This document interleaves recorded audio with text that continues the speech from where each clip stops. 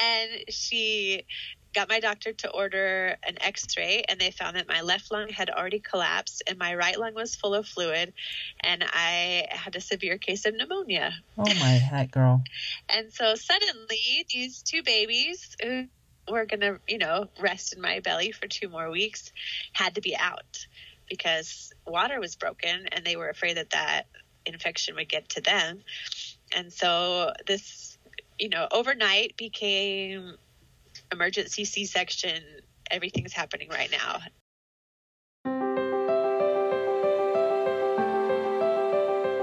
Welcome to Stories of Hope in Hard Times, the show that explores how people endure and even thrive in difficult times, all with God's help.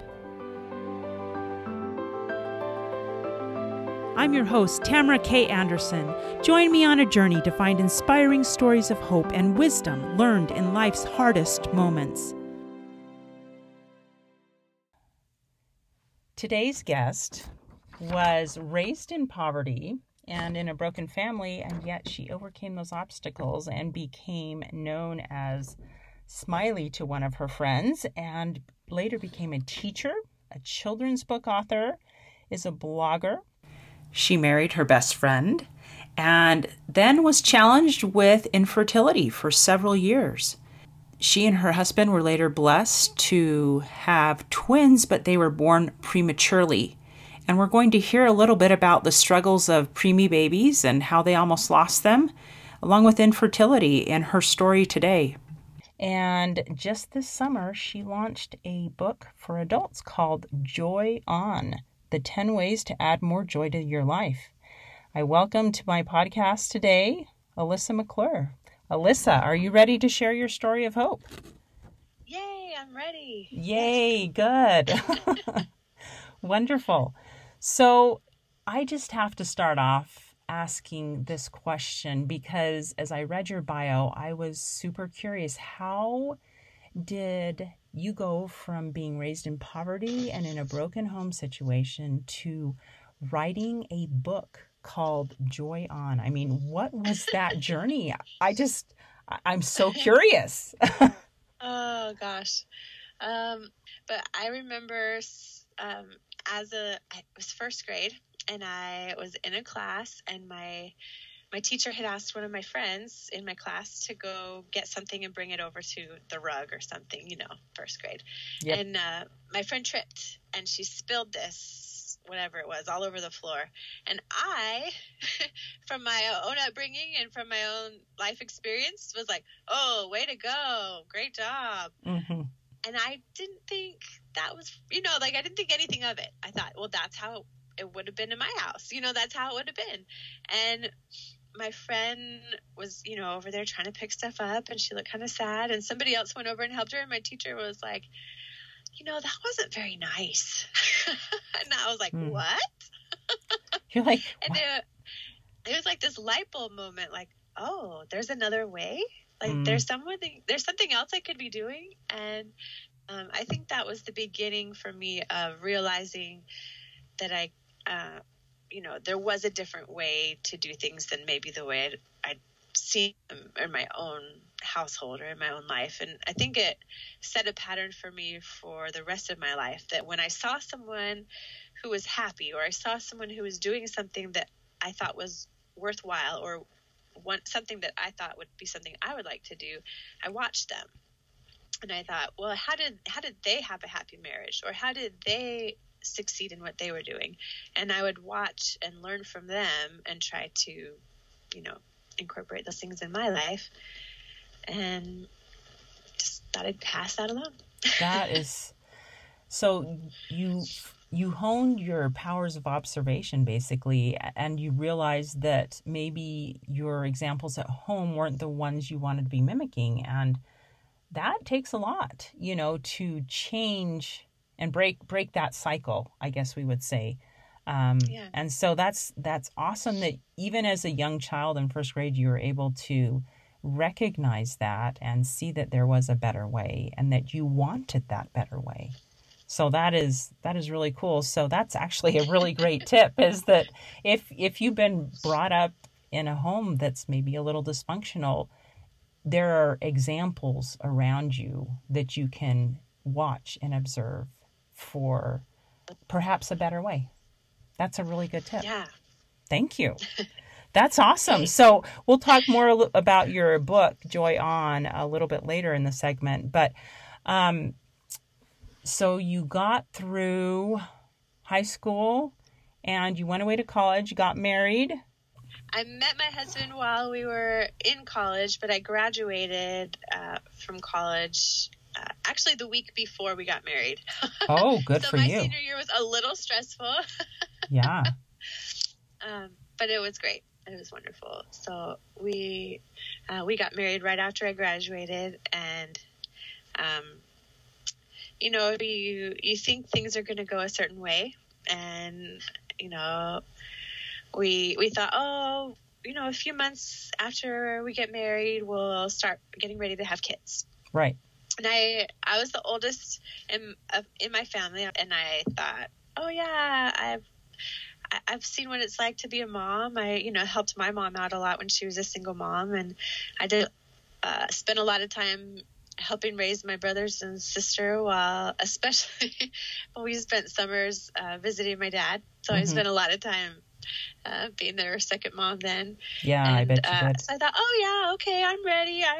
This was always something I thought I would do, and the first year went by and no, and the second year went by and no, and the third and the fourth and the fifth.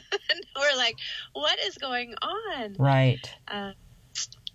Things just don't always go the way you think they will.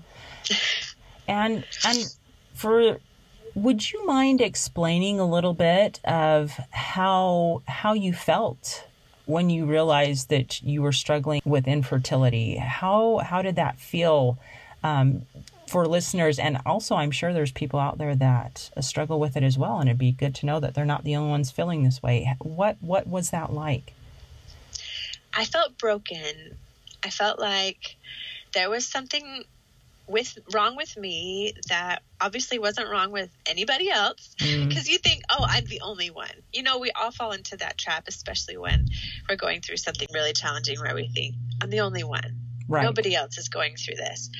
And so I struggled thinking, why is it? And I thought, it's motherhood. It's not a bad thing. I'm not asking for something terrible. I thought, oh, it's a lofty goal. This is okay. This is something I thought God would approve of. And I thought, maybe he doesn't trust me, or maybe I'm not worthy of this blessing. And I thought, well, maybe, there's something wrong with me that he's saying I don't qualify for this in some way. And, as the years went on, I was getting more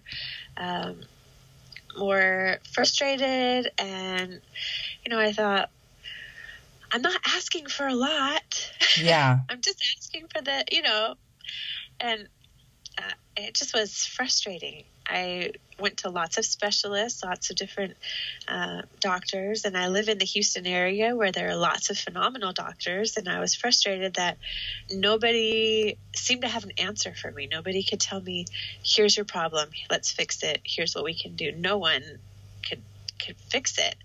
And it was rough. It was really hard. That... it's interesting when you were talking about the questions that you think through in your brain when you're going through a situation like this. I actually related to some of those, even though I was able to have children.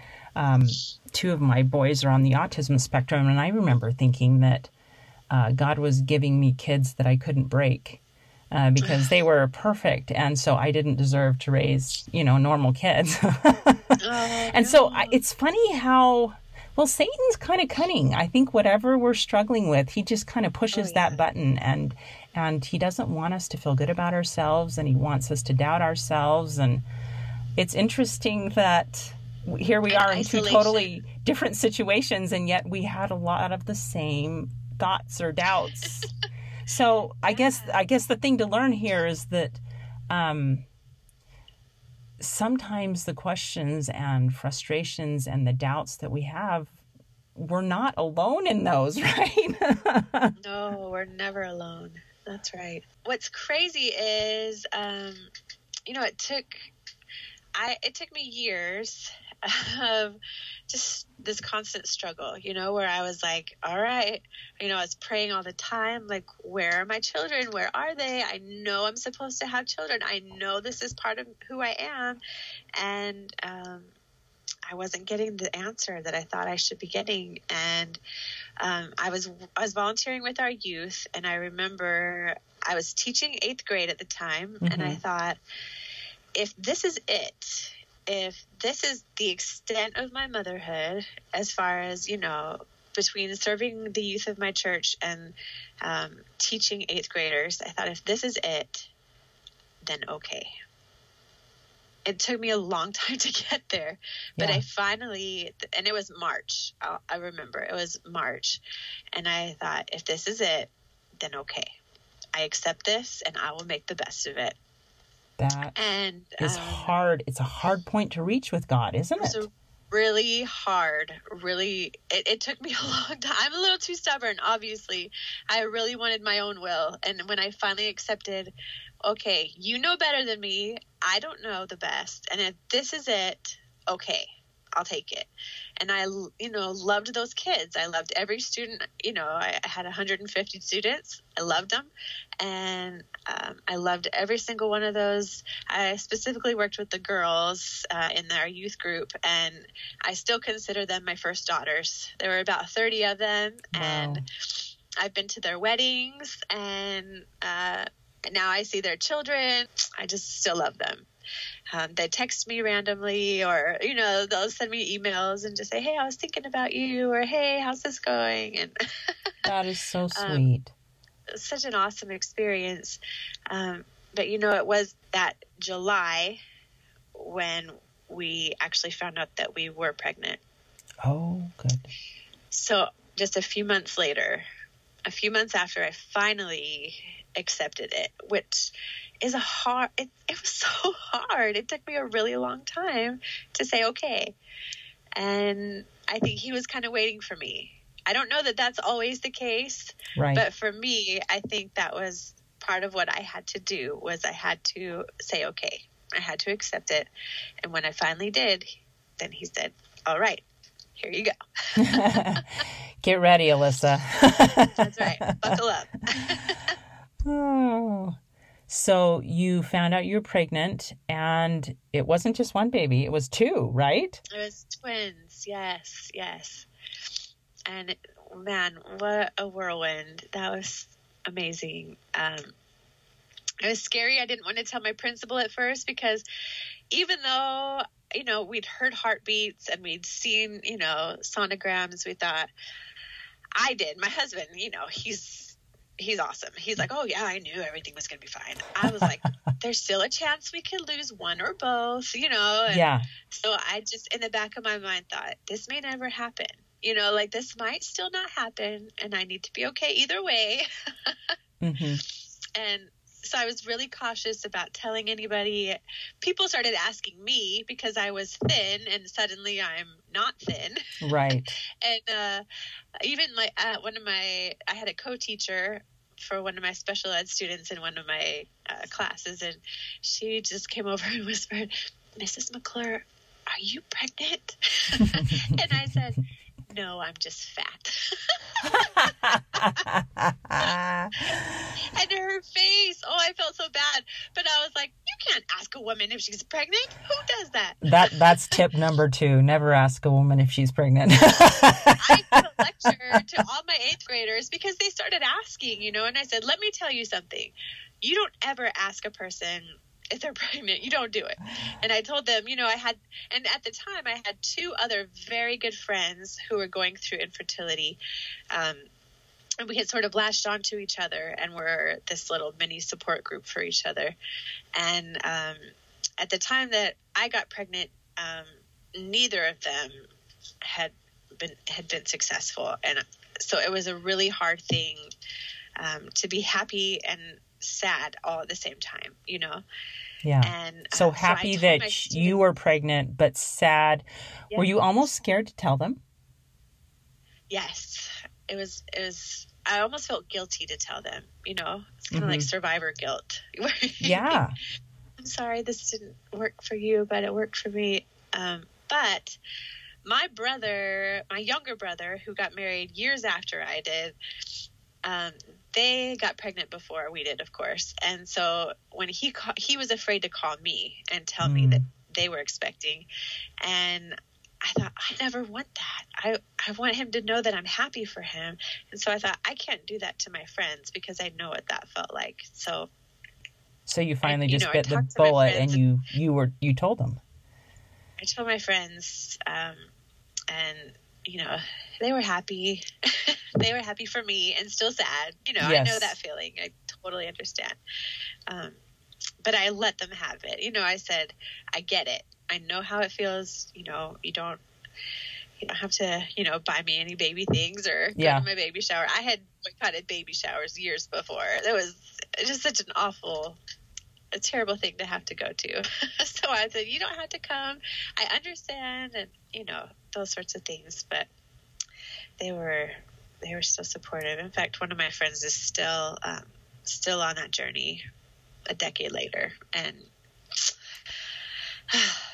it's a hard thing. It sounds like it's an awfully hard thing. Oh, man.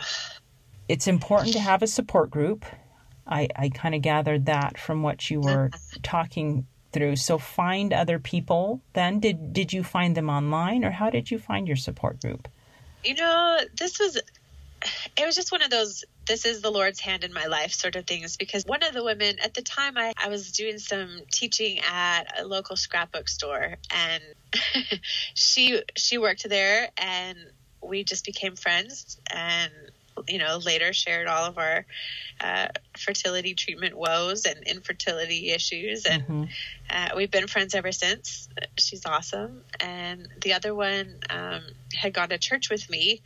And then soon after she moved. And so we didn't go to church together. She had further away, but we still would reconnect and meet up somewhere in the middle, because we were going through this similar thing. So it's just amazing how, people are in your life at those moments exactly when you need them.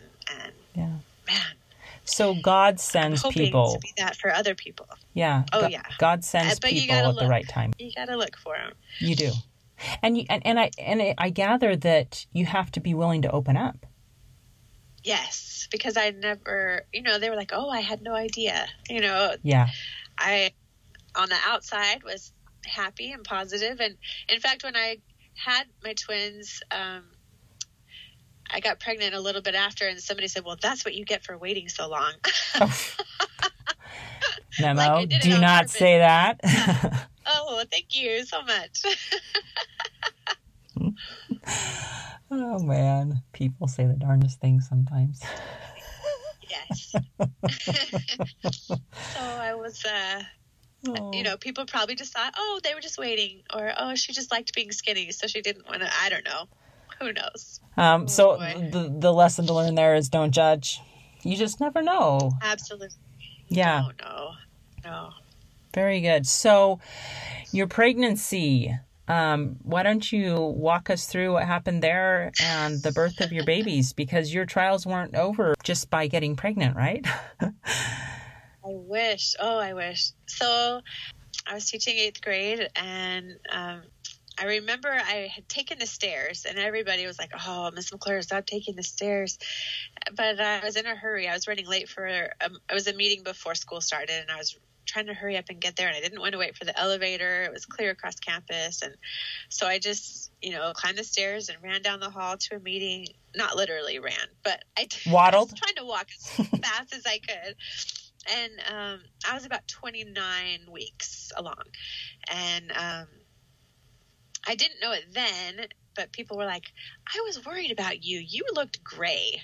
But I didn't know. I just, was going about my day. And but I started my classes, and I was reading a book with my students. So I was kind of walking the room, and they were taking turns reading, and I had, written names on the board for who would be reading next. And so I was just walking, and I thought, man, I don't feel well. Let me sit down. And I sat down, and I still didn't feel well. And so I thought, oh, okay, let me walk again. And I was walking again. I still just was hurting, I was just not comfortable at all. And I thought, something is wrong. Mm-hmm. And this is, I didn't know anything about what it would feel like to go into labor. And these were, I had scheduled to get a tour of the hospital. It was like 2 weeks away, and I had scheduled, like all these things were coming, but I hadn't done any of them yet. Right. And I went into the bathroom and saw blood, and I thought, Uh-oh. oh no. And so I went back to my classroom really calm, and I went over to my desk, and I just sent a quick email to my department chair, and I said, hey, I probably need to go to the hospital. Oh, gosh. And I said, but I have planning 5th and 6th. So if that's only one more period away, I can wait, no problem. But do you think you could find somebody to cover my last 2 classes? Oh, boy. And she comes running in the room, like within the next 5 minutes. And she's like, you need to get out of here. I said, okay. And so all my students are like, bye, Miss McClure, see you Monday. And I'm like, bye, guys, not even registering exactly what's happening. Mm-hmm. And so I get out to my car, and I call my doctor's office, because I'm like, well, I don't know what to do. Do I go to the doctor? Do I go to the hospital? I don't know. So I call my doctor's office, and I get so lucky that it goes, they have like a multi-line switch phone, and it goes straight to a busy signal. Oh, and I'm no. like, what? This is not good. So then I'm nervous. So I call my husband, and he's a teacher too. So he's not answering his phone. Oh, no. And so then I call my mom. My mom's in South Carolina, but I'm like, Mom, I don't know what to do. So I tell her what's going on, and I said, do I go to the doctor or do I go to the hospital? And she's like, well, I don't know. Oh, gosh. And I'm driving in that direction, and I just said, well, you know what? My doctor's office is right next to the hospital, so I'll just go to the doctor's office, and if worst case, they send me next door. Who cares? I said, I'd rather go there because I don't want to pay for an emergency room visit. You know it, girlfriend. What am I thinking? So I show up at my doctor's office, and they're remodeling. So nobody's there except one nurse. And she's like, oh, you know what? Nobody's here. I'll call your doctor. Just go to the labor and delivery, the 3rd floor of the hospital. Just go ahead and go over there and let them know what's going on. I'm like, what? Oh, gosh. Just escort myself to labor and delivery. Okay. I had no clue what to do. So I just went to the 3rd floor, and I'm looking for the trauma nurse. I'm looking for anybody. Mm-hmm. I had nobody is at like a reception area. Nobody's, so I just keep walking around. I'm in tears almost, like, what do I do? Mm-hmm. And finally this nurse's aide, who just was walking to help somebody else, saw me and probably was like, whoa, what's this pregnant woman doing walking around by herself? Mm-hmm. And she's like, do you need help? And I was like, yes. And they brought me so she got me help, and they brought me into a triage room, and they said, well, we're just going to check you really quick. And as soon as they did, there's a splash. Uh-oh. And I was like, here I am, still clueless, but pretty sure I have an idea of what just happened. And the nurse, there's 2 nurses, and they're trying to keep calm, and they look at each other, and they look at me, and they're like, we're going to go take this fluid and have it evaluated, and we'll be back in a few minutes. Oh, gosh. You're like, you going to tell me what's going on? Yeah, here I am, like, great, what's going on? And they're trying to get monitors on my belly so that they can hear both babies and make sure everything is okay. And I'm in this triage room waiting for my husband to show up, hoping that he comes, because I just left him a voicemail, And luckily he did come. And they said, we're going to wheel you into a room. Your water on one sac has broken. And we're just going to keep you in this room for 2 weeks. And hopefully, in 2 weeks, your babies will be ready that you can deliver. And they said, are you doing okay? And I was like, I'm just having trouble breathing. And they're like, oh, okay. And the day goes on and the next day, and I'm like, I'm really having trouble breathing. And they're like, oh yeah, you've got 2 babies on you. They're just taking all your air. It's okay. So Saturday night, finally, my night nurse, I'm like, I can't breathe. And she's like, oh, let's check your, they put the little thing to check the pulse ox thing. Your pulse and your oxygen levels. And I don't know why no one had done that before, but she checked, and I don't even know what the number was, but she said, oh, you're not breathing.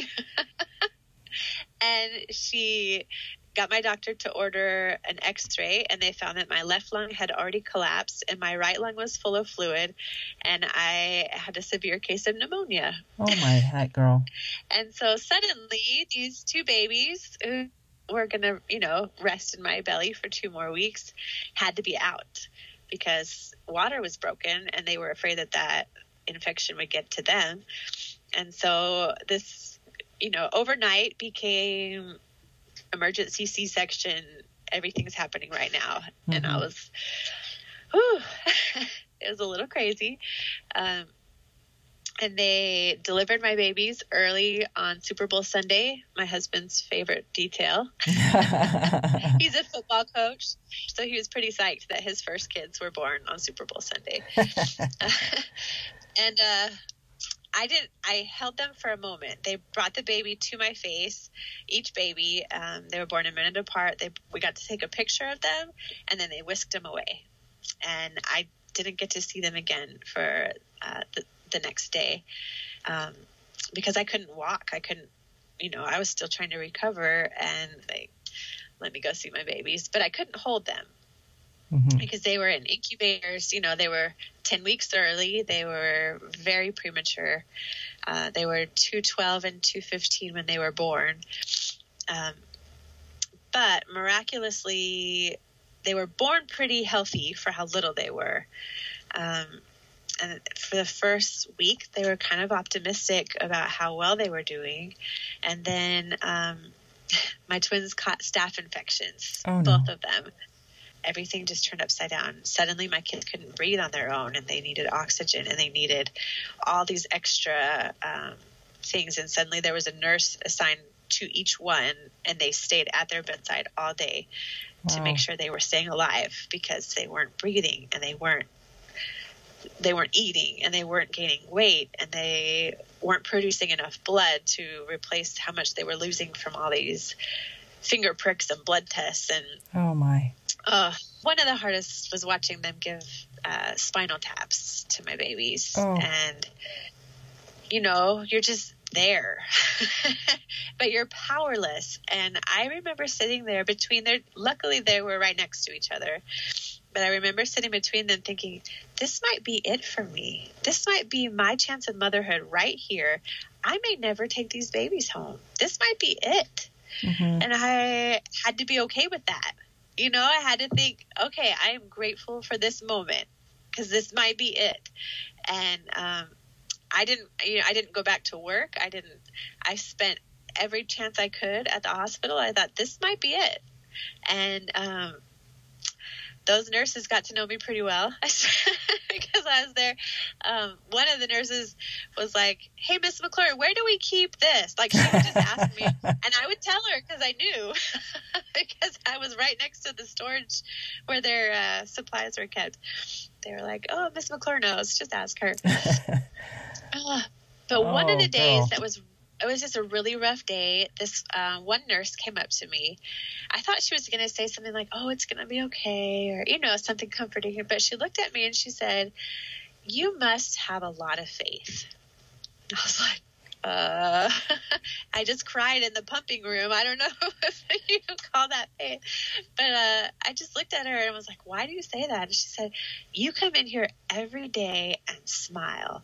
And she said, nobody knows if these babies are going to make it. And she said, just the fact that you're still here and you're still, doing this, just, you must have a lot of faith. And it struck me, I hadn't even thought about what I look like to anybody else. Mm-hmm. I probably look like a big hot mess because I don't even know if I was brushing my hair. Mm-hmm. I was just trying to be there for my babies, But when she said that, I thought, oh, okay. And I don't know what it did. It just made me realize other people were seeing what was going on, and maybe what I could be doing could be helping somebody else. And I started noticing the other moms who were coming into the NICU. And I spent 2 months in the NICU, so I saw a lot of moms come and go. And I started reaching out, and when a mom would come in and, she was still struggling with that, the hardest part is leaving your baby and going home. Like being discharged from the hospital and not bringing your baby with you is awful. It's such a horrible feeling. And, I started realizing I could be reaching out to these other women who are going through this because I know what it feels like. And, it was nice to know I could do something, right? Because there was so little I could do for my own babies. I was doing all I could, but for the most part, it was just a lot of praying and a lot of just being there. Right. So it was nice to know there were other things I could do. So anyway. Probably the lesson you learned is that, at least from that nurse, is that faith is often shown through our works, At least that's what it sounds like.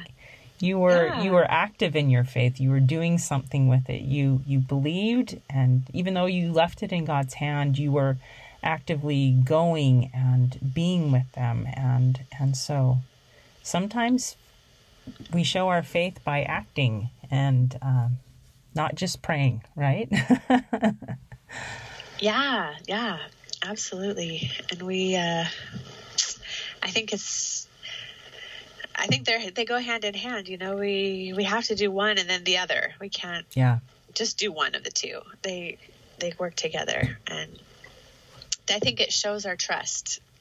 I think when we can actually trust that He loves us and that He does really, truly have a plan and that He is aware of us, even when it feels like we're all alone, or it feels like whatever we're doing is beyond our capacity, that He knows and He's aware, and that with Him we can do it.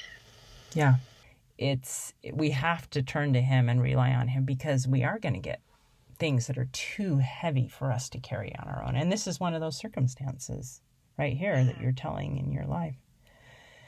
Too heavy. It was definitely heavy. So they were in the hospital for 2 months then. 2 months, yes. My goodness. And in that time, you were able to make a mini support group, I guess, right there in the NICU. And I think that's so admirable. Oh, gosh. But how neat that you were able to form that bond with those women and support each other, because you were all going through the same thing. Yeah. It was always a bittersweet moment when they got to take their babies home, and I would be like, I remember when you came here last week, and now you're going home, and I'm still here, And I would, have that little 5-minute pity party and then go on about the rest of the day, But, I felt like it was neat. One woman gave me some blankets. She's so cute. She said, you keep these. My babies are redheads, and these blankets will just not work with their complexion. You keep them. It was so sweet. She just, here you go. You keep these. There's another woman who she had her first baby. This was her second, and so she knew what it was like to take a baby home, and I didn't. Mm-hmm. And so she was like, this is so hard to, not do what I did the first time. Mm-hmm. And, but to leave them there and trust that those nurses and God will take care of them, right? Yeah. While you're gone. And as long, I could be there, a certain number of hours each day, but I couldn't, during shift change, they don't allow parents to stay in the NICU. You have to leave, at least in our NICU, that's how it was. And so there was this 1 hour gap every day that I would have to leave. And usually I would go home and, eat dinner. And my husband was coaching track at the time. And so he would get home from track practice or from a meet. And then we would go back over together and see the babies again and say goodnight. And oof. So your whole life revolved around the hospital at that time. Was there anything that people did for you that was especially meaningful? Just tips for people that know others in this circumstance. What were some of the meaningful things that people did for you at that time? One woman, soon after, because, I had this emergency C-section and I wasn't allowed to drive, but I was discharged and my husband went back to work and I wanted to go see my babies. So one woman was like, all right, I'm coming at this time each day and I'll take you to the hospital. And what a gift. So I stayed there until my husband came to pick me up at the end of the day. And I, when it was shift change time, I just brought a book and I read a book while I waited because I couldn't, be with my babies. But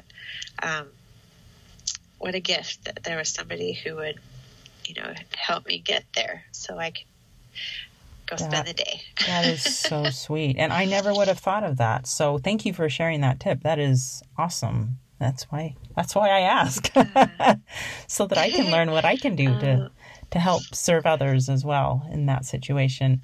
Now, there was a book that you wanted to recommend for preemies. Yeah, there's a fantastic book. It's called Preemies. I don't have it in front of me. It's downstairs in my bookshelf. Yes, it's called Preemies. It is by Dana Weschler Linden, Emma Trenti Paroli, and Mia Weschler Duran, and they're MD. And why don't you tell us a little bit about that book and why it was meaningful and helpful to you? What's funny is another teacher, when she heard I was having twins, said, most twins are born a little early, so I'm going to give you this book in case you need it. And I thought, I'm not going to need that. I'll be fine. Right. And so obviously I ate a big piece of humble pie when I realized how desperately I needed that book. But it is fantastic because it is full of medical terms and explanations. And because when you walk into the NICU, the nurses are so used to this lingo that they just assume everybody knows it. Right. And so they'll be like, he braided 5 times last night. And I'm like, is that a good thing or a bad thing? Or, he needs this test done. Or, this came back this way. And I would be like, I don't know what that means. Right. And so sometimes I would ask, but sometimes they were in such a hurry or there were so many other things going on. And, there were 2 of them. So sometimes I was trying to, take notes about one and they were already moving on to something else. And so I just started writing stuff down and then I would go look in this book while I was pumping. And I just would be like, okay, so that means this. That's not good. Or, this is good. Or, okay. And right. It was also great to hear how common these things were because sometimes you think, what's wrong with my babies? Mm-hmm. They're the only ones that have ever had this, or, so to hear how common it is or how normal was really self-assuring. Yeah. Well, and the fact that they had a whole book written about all these things, you're like, okay. And it's a thick book. Yeah. There's a ton of things that can go wrong. So knowing that, was really helpful to me to be like, okay, well, at least it's not this. Or, right. Okay, yeah, this is pretty rough, but it could be this. Or I'm so glad it's not blah, blah, blah, So awesome. It helped me know what was going on. It would, it explained like why you need a feeding tube and why the feeding tube is put in the nose or, like different things that you think, why does it look like that? Or why does my son have an IV on his head? Oh, right. It's so cruel, to get that explanation and get a little more insight was really helpful. That's awesome. We will for sure put a link to this Preemies book in the show notes for anybody that is interested in looking at that book or giving it to someone. So you have taken us on quite a journey here. My goodness. from first grade all the way through infertility, and then this birth of your twins, and now you have 3 others, right? Yes. Very Amazing. good. Miracles. I really thought my twins would be my only babies, and when I when I took that pregnancy test and found out I was expecting, honestly, the words that I said to my husband were, "I'm not broken." That's I really thought, I'm broken. This is not going to happen ever again. And yeah, obviously, Alyssa, you're not broken. I needed to have those twins. They just had to come that way. Yeah. And you know what? Honestly, after that, we had 5 kids in a very short amount of time. And we went from 0 to 3 in 15 months. Oh my. It was insane. We had 4 under 4. It was a crazy, crazy time. And I guarantee you that if those had come to me right after I had been married, I would never have appreciated them the way that I do. On my roughest days when things are so chaotic and crazy and I feel like every child in my household is fighting, I begged for this. I begged for this fighting. And I gotta appreciate something out of this, darn it. And so I'll look really hard sometimes and be like, but hey, they did this, or you know what, they are this, and just to realize the opportunity that I have to be a mom, and to know what it felt like to not, is far worse than any bad day. Right. So do you have a favorite Bible verse or some verses that became meaningful to you throughout these many difficulties that you've experienced in your life? The first one that comes to mind, you guys are going to think this is cheesy. Sorry. No, just tell us, girl. When I was a girl, I had 4 outfits, but there are 5 days in a week. Mm-hmm. And so I would always be like, okay, which outfit am I going to wear twice this week? That was how I planned, figured out my clothes every week was, what am I going to wear twice? Or how could I mix it so that nobody notices that I'm wearing the same thing again? And I don't know, I would get really stressed about it, because I was trying to not get picked on or not get put into that, I didn't want anybody to treat me differently if they knew that we were super poor. So I tried to not, come off that way or let people know. And I was reading in Matthew. This is in Matthew chapter 6. And it says, verse 28 says, "And why take ye thought for raiment?" And then it says, "Consider the lilies of the field, how they grow. They toil not, neither do they spin. And yet I say unto you that even Solomon in all his glory was not arrayed like one of those." And it says, then in verse 30, it goes, "Wherefore, if God so clothed the grass of the field, which today is, and tomorrow is cast into the oven, shall he not much more clothe you, O ye of little faith?" And the first time I read that, I thought, what am I so worried about? It spoke to you. Just trust him. Yeah. Because here, in a literal way, at the time, I was stressing about my clothes, what I was going to wear. And the scripture was so literal to me that why am I worried about that when the Lord will provide for me? Why am I stressing about this when if he can make grass pretty, he can take care of me. I could be all right. And I sure was. I was okay.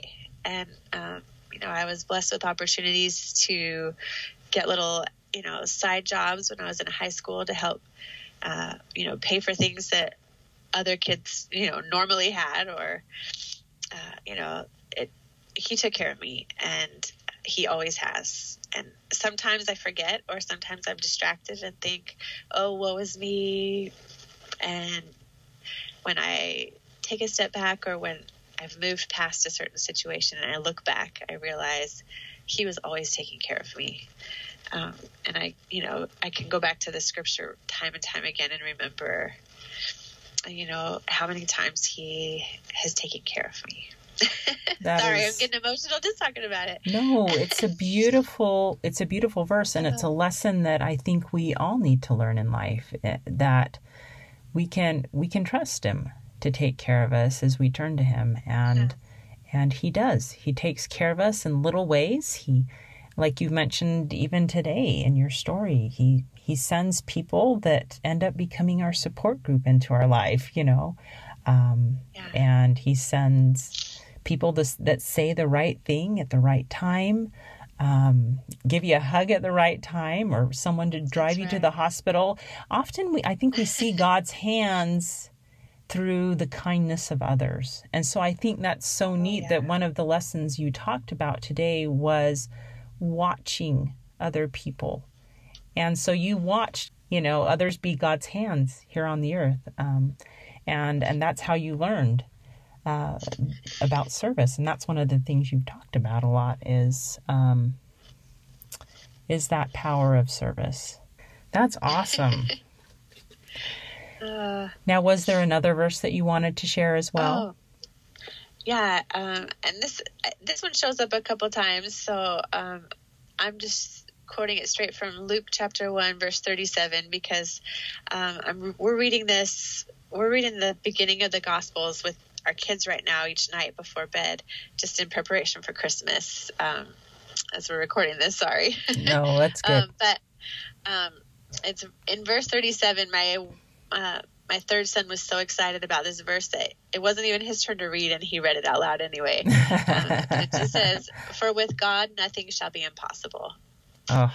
And I love that because I think so often I get these thoughts that come into my head, and I know that it's inspiration, and I know the source. I know that God is telling me, here's what you need to do.